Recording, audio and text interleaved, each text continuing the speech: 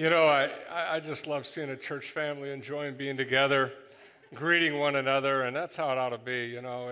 It's great. Church is about family and friendships, and so way to go. I mean, it does have to come to an end at a certain point, though. I'd like to share God's word with you. I have a little message here, and so I'm glad you're here. I'm glad we could continue. This is kind of a big day. We're wrapping up Nehemiah, and so we're in chapter 13. And the title I have here is Remember. It's harder to remember sometimes, isn't it? And I actually saw some statistic. Every time you go through a doorway, there's something in our visual system, and when just that we've gone through a doorway that makes us forget what happened because we're in a new space, a new room, and so we can forget. And sometimes it's not just doorways, though, is it? We recently had our kids visiting, and so they live in San Diego, my daughter, son-in-law, and grandkids. And as they leave, they head home, we see that our son-in-law's forgot his phone at our house. And, they're going to be there, gone they're not coming back for weeks. And we're like, Lee and I, we're like, how could you forget your phone? I mean, come on, and he's a young man. Like, I think either later that day or the next day, our son, Corbin, he heads home to Diamond Bar. He was with us. He also forgot his phone. We're like, what are the odds? Who does that? Later that day, I went to Home Depot. And I'm like, uh-oh. Sure enough, I forgot the phone. And so Lee is like, what is with these men in the family who can't remember anything? Maybe some of you can relate. I had another example of this. This is confession time. I was so looking forward to the men's breakfast. It's always great fellowship, delicious food. And sure enough, this was a week ago Saturday, and we even get the emails to remind me, I forgot. And I show up Sunday. I was so glad when Ken confessed that he also forgot. But Rich was great. I went up to Rich, and I'm like, hey, I feel bad, I forgot. And he looked at me, and he goes, you broke my heart. He laid it on. He didn't give me any slack at all. He just was like digging in. I'm like, I'm sorry. And I was sorry, but I forgot. Today we're looking at a passage in the Bible where the people just don't remember. It's tough on Nehemiah. And he's been through a lot with the people of Israel. Boy, the stuff he's put up with and the things they've accomplished together. I mean, great things. But they just don't remember. And it's interesting because in experiencing that, I think it kind of pierces Nehemiah's heart because he turns that into a prayer that he lifts up to God. It's kind of like, God, don't be like these people. Please remember me for what I've done, for how I've served, what I've done for you, Lord. Please, don't be like these people, right? Remember me, God. And that's a heartfelt cry, and maybe something we've all thought of at some point. When I get before Almighty God, will He remember me? How I've lived, what I've done, my faith, my prayers. And it's a cry in Nehemiah. This is a godly man, and he's just crying it out at the last of this book. So I want us to look at it, and that's going to be kind of the word we use as we go through these different verses in this chapter 13. And like I said, what stirs Nehemiah to pray that is what he's seeing. Let me ask you, how are you at remembering what God has told you to do? And what about the promises you have made to him? Do you remember? I want us to just look at this final chapter and see what we can learn from it. Let me just set the scene, and this is kind of why it's so tough on him. I mean, we're at the end of the book, and incredible things have happened. The wall around Jerusalem that had been completely demolished and destroyed has been rebuilt. So now the Jews, their capital city, has a little more sense of order, safety, respect among the other nations. Like this was representative of them as a nation. And this is their capital city, and the wall is back. And they respond as you would expect. They celebrate. They worship. It says they gather for the reading of God's word, the law. The city has been made right, and now it's time for them to get right with the Lord. So for days they listen to the law. They pay attention. Then they hold, according to the law, a week-long feast, and they celebrate. The Word of God is read daily by Ezra. And then to repent, they wear sackcloth, they put dust on their heads, they fast, they confess for hours in worshiping the Lord. Then they bless His name. They give Him praise for His goodness, His compassion, all that He has done for them. This is kind of this great, and you've heard about it, you've been hearing these messages. I mean, what a culmination of all that God has done, and the people respond appropriately. It's wonderful. And in chapter 10, just to remind you, after all of this, they commit themselves with an oath or a curse if they don't do it, to obey the law. Listen to verse 10:29. They commit themselves to obey carefully all the commands, regulations, and decrees of the Lord our God. And then in chapter 12, the wall is dedicated. And so there's choirs singing, walking along the top of the wall, and Ezra and Nehemiah are there, and they finish at the temple. They sing, they rejoice, they offer sacrifices. They commit to caring for the temple according to the law and those who serve in it, the priests, the Levites, the gatekeepers. There's unity, joy, a heartfelt zeal with God to stay right with God, obeying His word. They're dedicated. In fact, it says rejoicing is heard far away. This is chapter 12. And you think, wow, I mean, this is fantastic. I bet when we get to the last chapter, 13, it only gets better. I bet they just like, wow, this is the victory lap, the final celebration. This is where we're going to read, and they all lived happily ever after. Not so much. Yeah, people are people, right? You know how we are. Initially, it does look good in chapter 13. They separate themselves from their enemies, their sort of mortal enemies that were always hurting their walk with the Lord and their faith. Ammonites are among them, the Moabites. So there's, in start of chapter 13, there's some good things that happen. But then, remember our word, remember? They don't. And things go downhill. So I want to begin in verse 4 of chapter 13, and I want you, under this idea of remember, to see what happens and what we can learn from it. Beginning in verse 4. Now before this, Eliashib, the priest, who was appointed over the chambers of the house of our God, and who was related to Tobiah, prepared for Tobiah a large chamber, where they had previously put the grain offering, the frankincense, the vessels, and the tithes of grain, wine, and oil, which were given by commandment to the Levites, singers, and gatekeepers, and the contributions for the priest. While this was taking place, I was not in Jerusalem. This is, of course, Nehemiah speaking. I was not in Jerusalem, for in the 32nd year of Artaxerxes, king of Babylon, I went to the king. And after some time, I asked leave of the king and came to Jerusalem. I then discovered the evil that Eliashib had done for Tobiah, preparing for him a chamber in the courts of the house of God. And I was very angry, and I threw all the household furniture of Tobiah out of the chamber. Then I gave orders, and they cleansed the chambers, and I brought back there the vessels of the house of God, with the grain offering and the frankincense. I also found out that the portions of the Levites had not been given to them, so that the Levites and the singers who did the work had fled, each to his field. So I confronted the officials and said, "Why is the house of God forsaken?" And I gathered them together and set them in their stations. Then all Judah brought the tithe of the grain, wine, and oil into the storehouses. And I appointed as treasurers over the storehouses Shelemiah the priest, Zadok the scribe, Pedaiah for the Levites as the assistant of Hanan, son of Zachar, son of Mattaniah. For they were considered reliable, and their duty was to distribute to their brothers.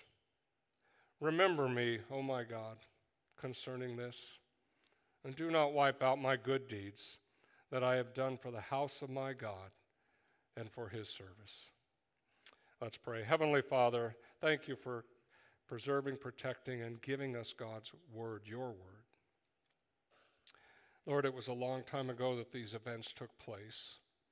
but there is always application for us. We can discern what happened, we can learn from it and apply it. And Lord, I pray that would happen now.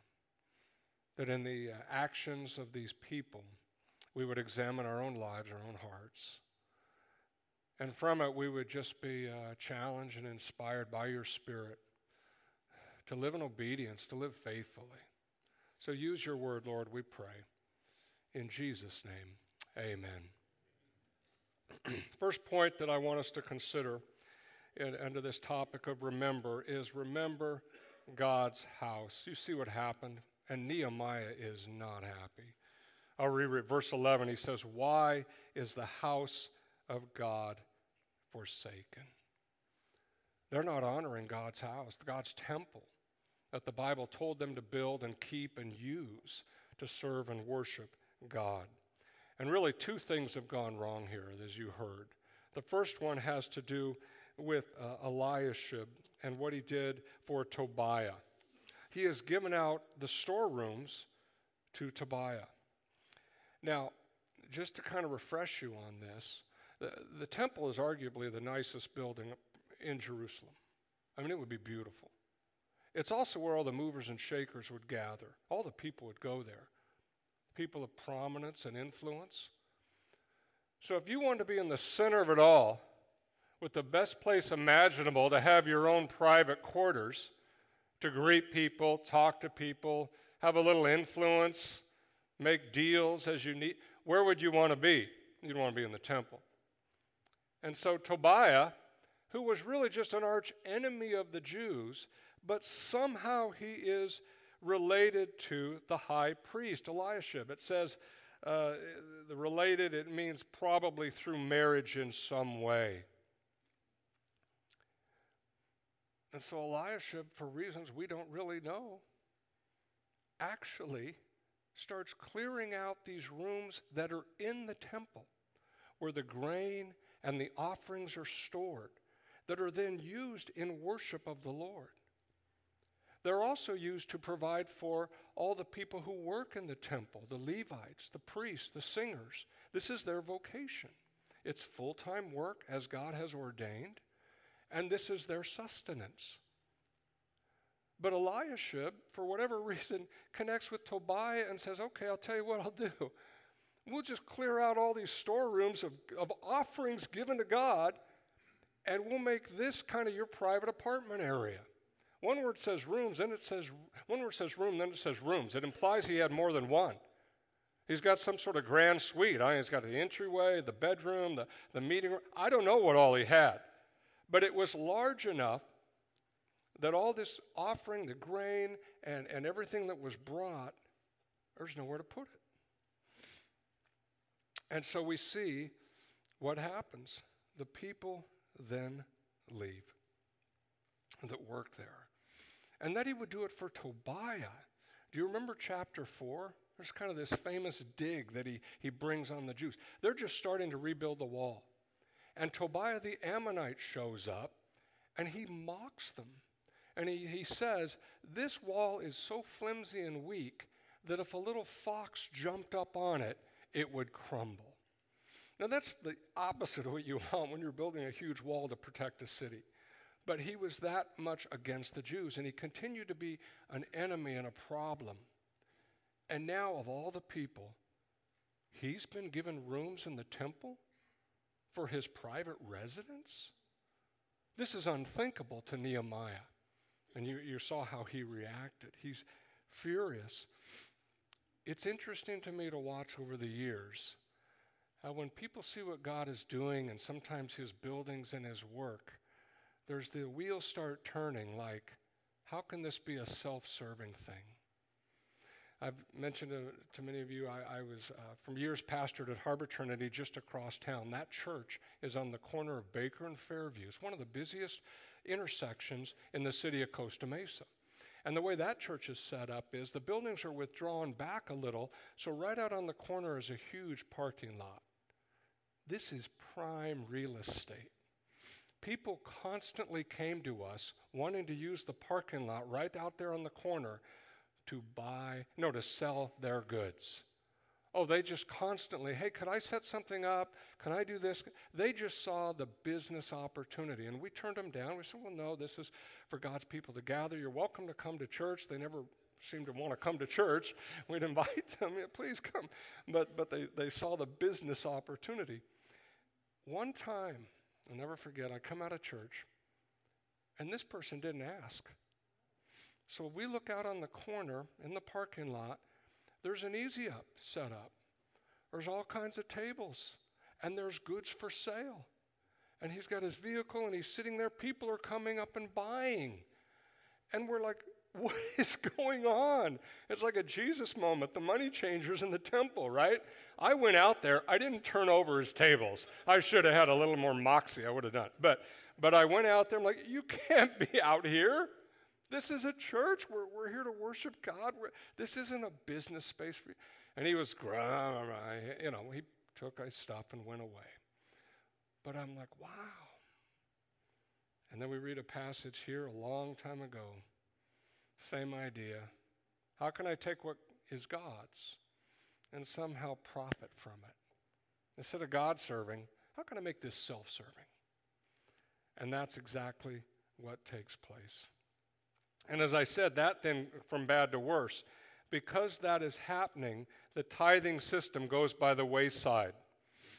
The law described very specifically that people were to bring a tenth as a tithe to the Lord, whether it be their flocks or their grain or from the vineyard, whatever their business, they were then to look at the income from that business and bring a tenth as a tithe to the Lord. And it would provide for the temple and would provide for all the people who worked there.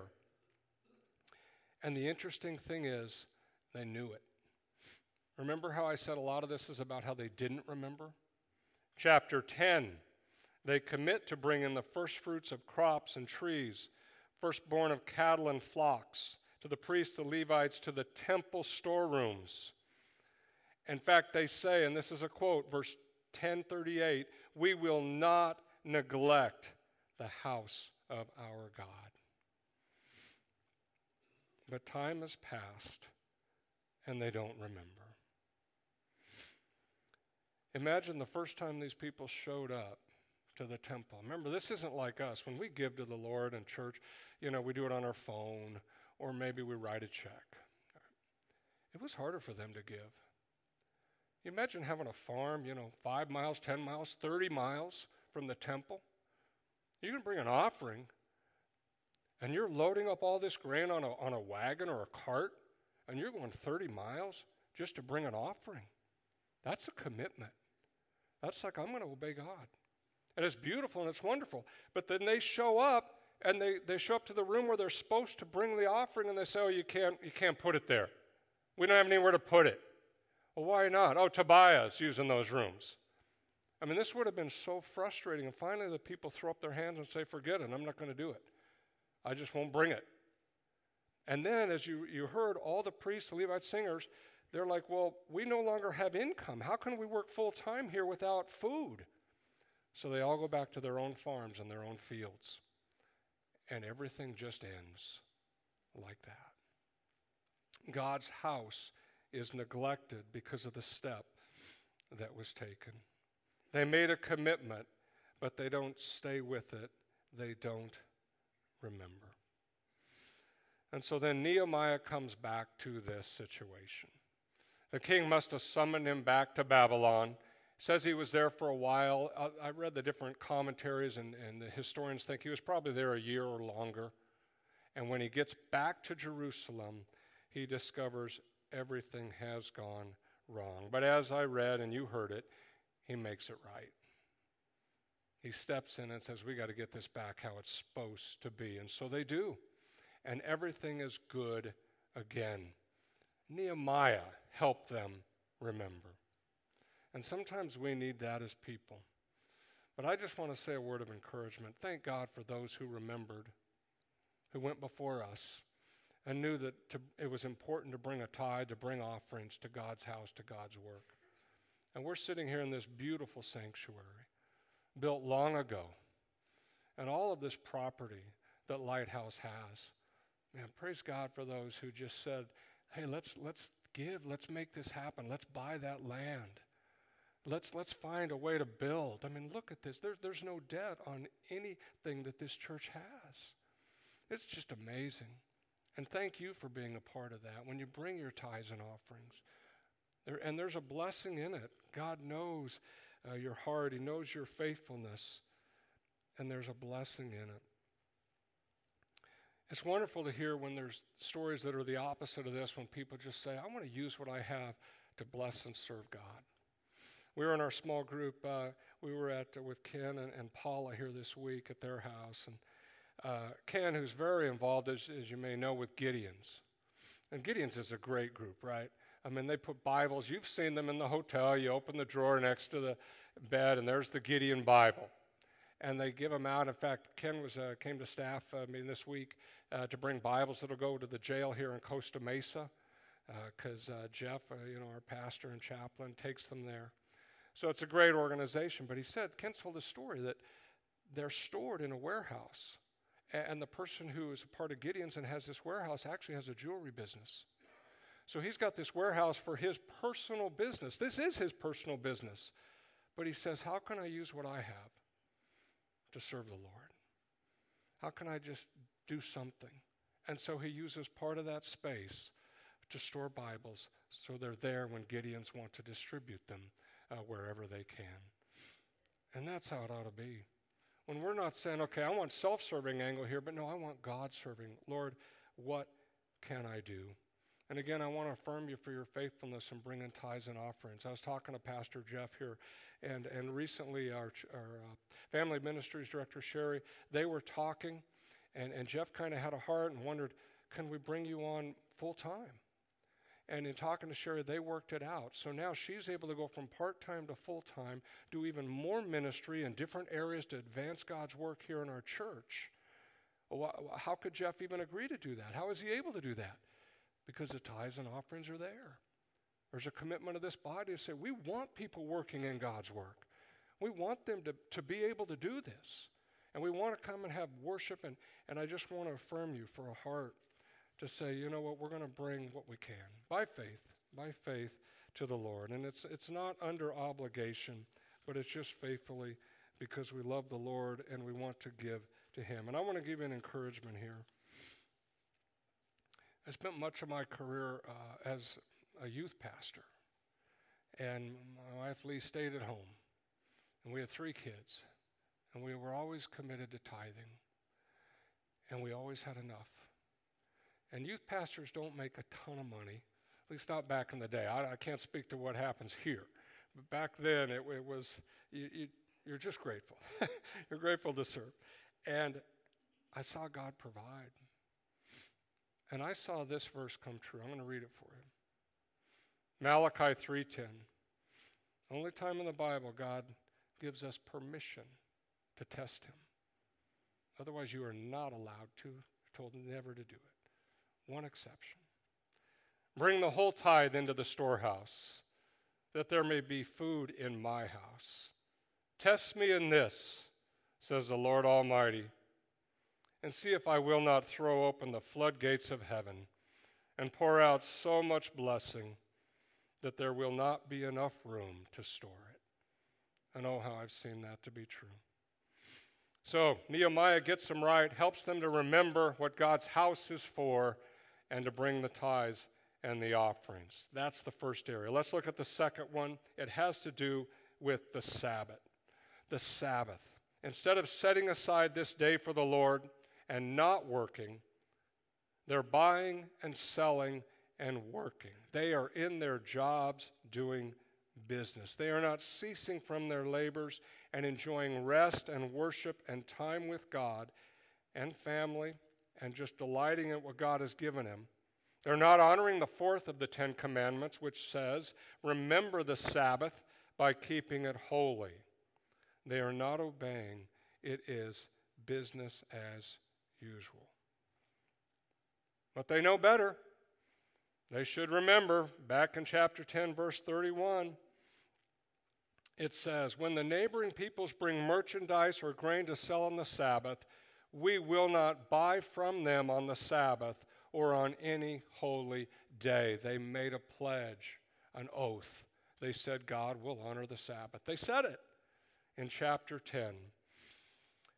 But Nehemiah left for about a year or so, and they forgot. Let's pick up with the chapter. I'm reading it from verse 17. He comes back and he deals with it. It says in verse 17, Then I confronted the nobles of Judah and said to them, What is this evil that you are doing, profaning the Sabbath day? Did not your fathers act in this way? And did not our God bring all this disaster on us and on this city? Now you are bringing more wrath on Israel by profaning the Sabbath. As soon as it began to grow dark at the gates of Jerusalem before the Sabbath, I commanded that the doors be shut and gave orders that they should not be opened until after the Sabbath. And I stationed some of my servants at the gates that no load might be brought in on the Sabbath day. Then the merchants and sellers of all kinds of wares lodged outside Jerusalem once or twice. But I warned them and said to them, Why do you lodge outside the wall? If you do so again, I will lay hands on you. From that time on, they did not come on the Sabbath. Then I commanded the Levites that they should purify themselves and come and guard the gates to keep the Sabbath day holy. Remember this also in my favor, O my God, and spare me according to the greatness of your steadfast love. Nehemiah does what it takes to make sure the Sabbath is kept. So he says, when the Sabbath begins, sundown on Friday, till when it ends, sundown on Saturday, shut those gates and doors.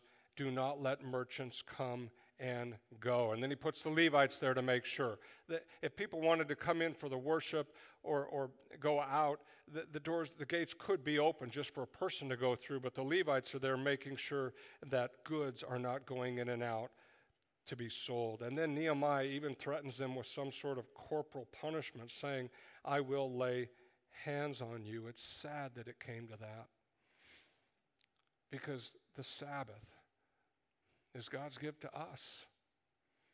I mean, it's such a beautiful thing, isn't it? That God said, hey, I'm going to give you one day a week, and that's just to be with me.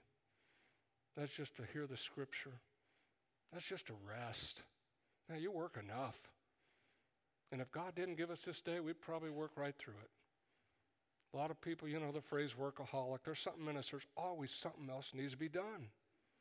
And our wheels are always turning because there's something else I should be doing. And God's like, you just got to rest.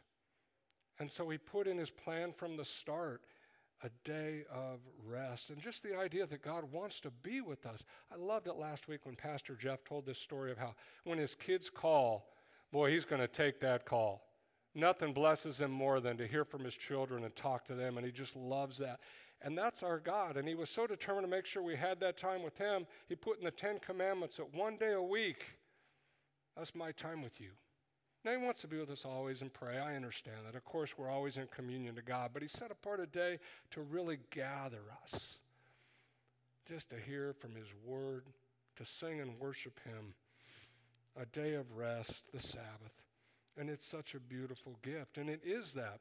Jesus had to clarify because the Pharisees had made it a burden on the people, so restrictive that it was almost kind of a not a nice day. And so Jesus clarified, Mark 2:27, the Sabbath was made for man, not man for the Sabbath. It's God's gift to us. He made it for us. And I'm certain if any of us had a long-lost relative who just surprised us with a huge inheritance before that relative passed and gathered us, but that relative didn't believe in banks, thought they might fail. I don't know why he would think that, but this relative thinks maybe banks could fail. So he kept it all in cash. And you walk out of there with $1 million in cash, and you put it in the back seat, and as you're driving away, I'm pretty sure you would take care of that gift. I don't think you'd forget about it. I don't think you'd ignore it. I don't think you'd leave the windows rolled down and just bills were flying out on the freeway and, who cares?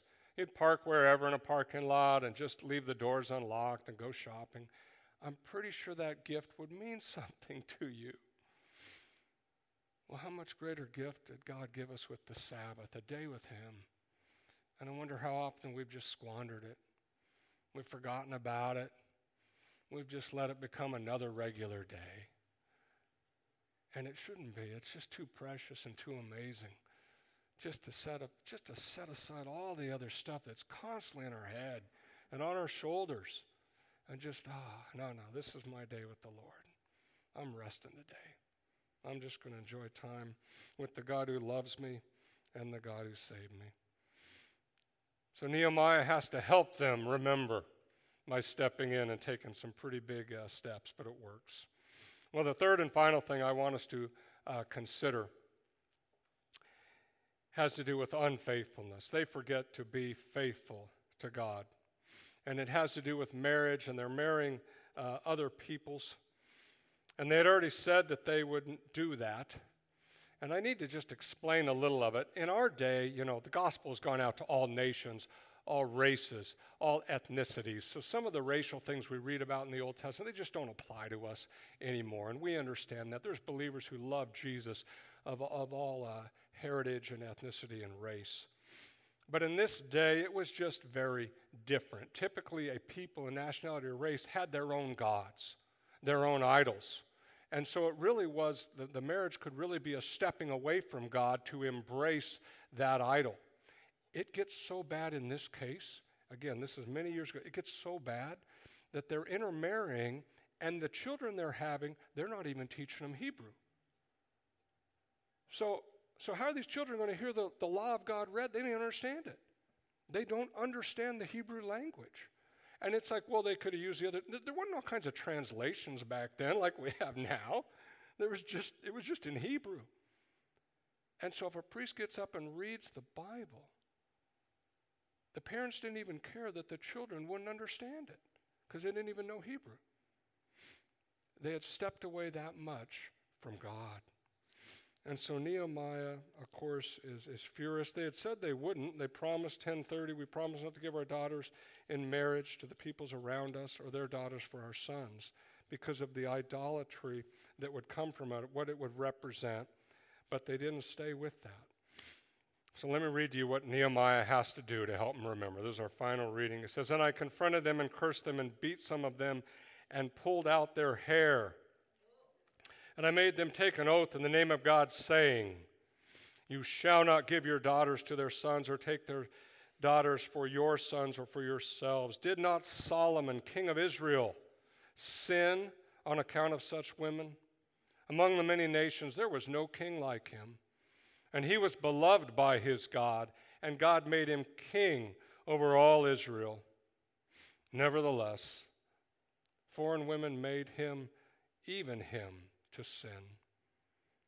Shall we then listen to you and do all this great evil and act treacherously against our God by marrying foreign women?" Nehemiah has had it. How could you let this happen? You're not even teaching your children Hebrew. Notice how he's escalated it throughout the chapter. He started off with verbal. Then he threatened physical punishment. And now he has actually taken hold of them and beat them. He's pulling out their hair as a punishment, as a rebuke. And he's giving Solomon as the example. Solomon was wiser than any of us could ever hope to be. He was brilliant. The wisest man in the Bible, arguably the wisest man who ever lived. But what happened? He married women who had different beliefs, different gods, different idols, and he followed them. How could that happen? And he's bringing that up saying, what are you doing? You're being unfaithful to our God. For us, the application here would probably be very different. It might not be related to marriage at all.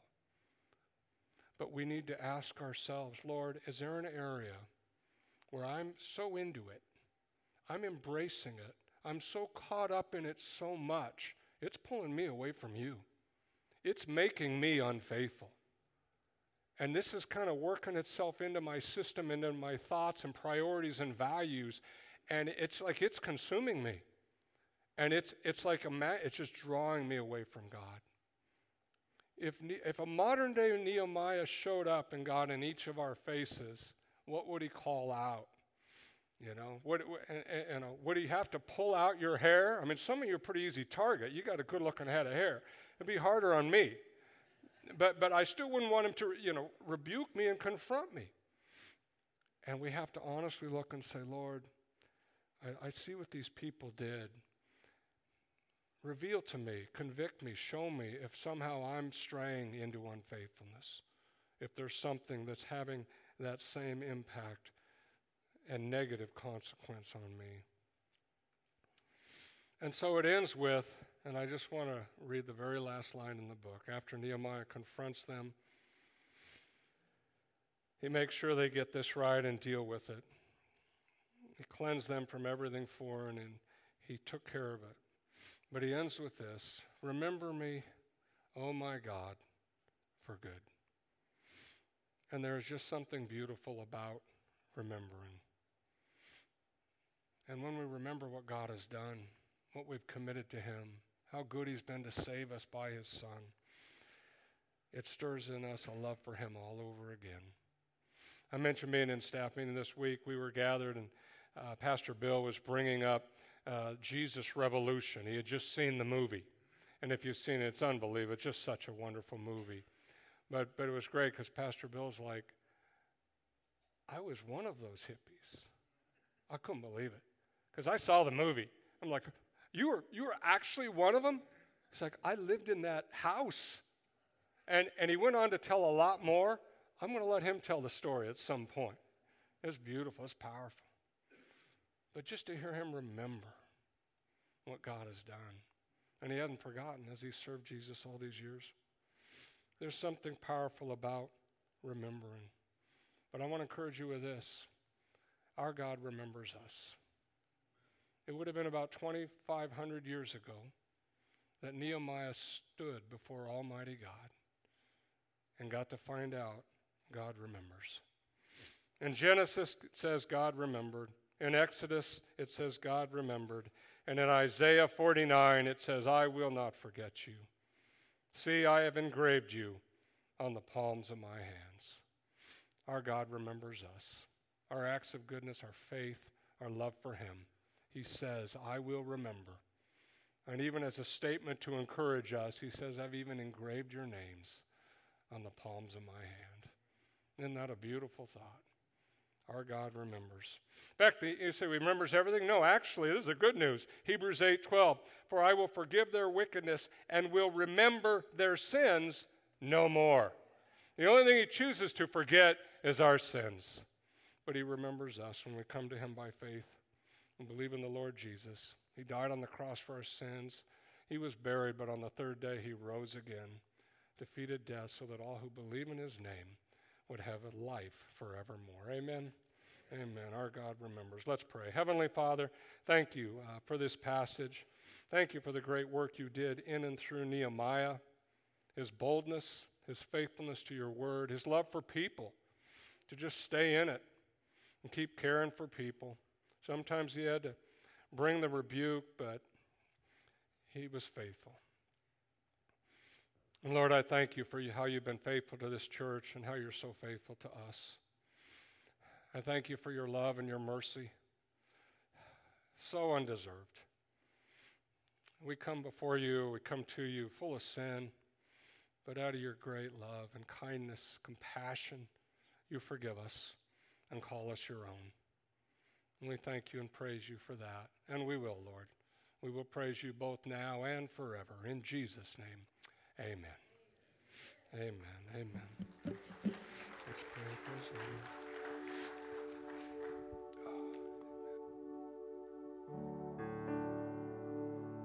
I stand amazed in the presence of Jesus the Nazarene, and wonder how he could love me, a sinner condemned unclean. How marvelous, how wonderful, and my song shall ever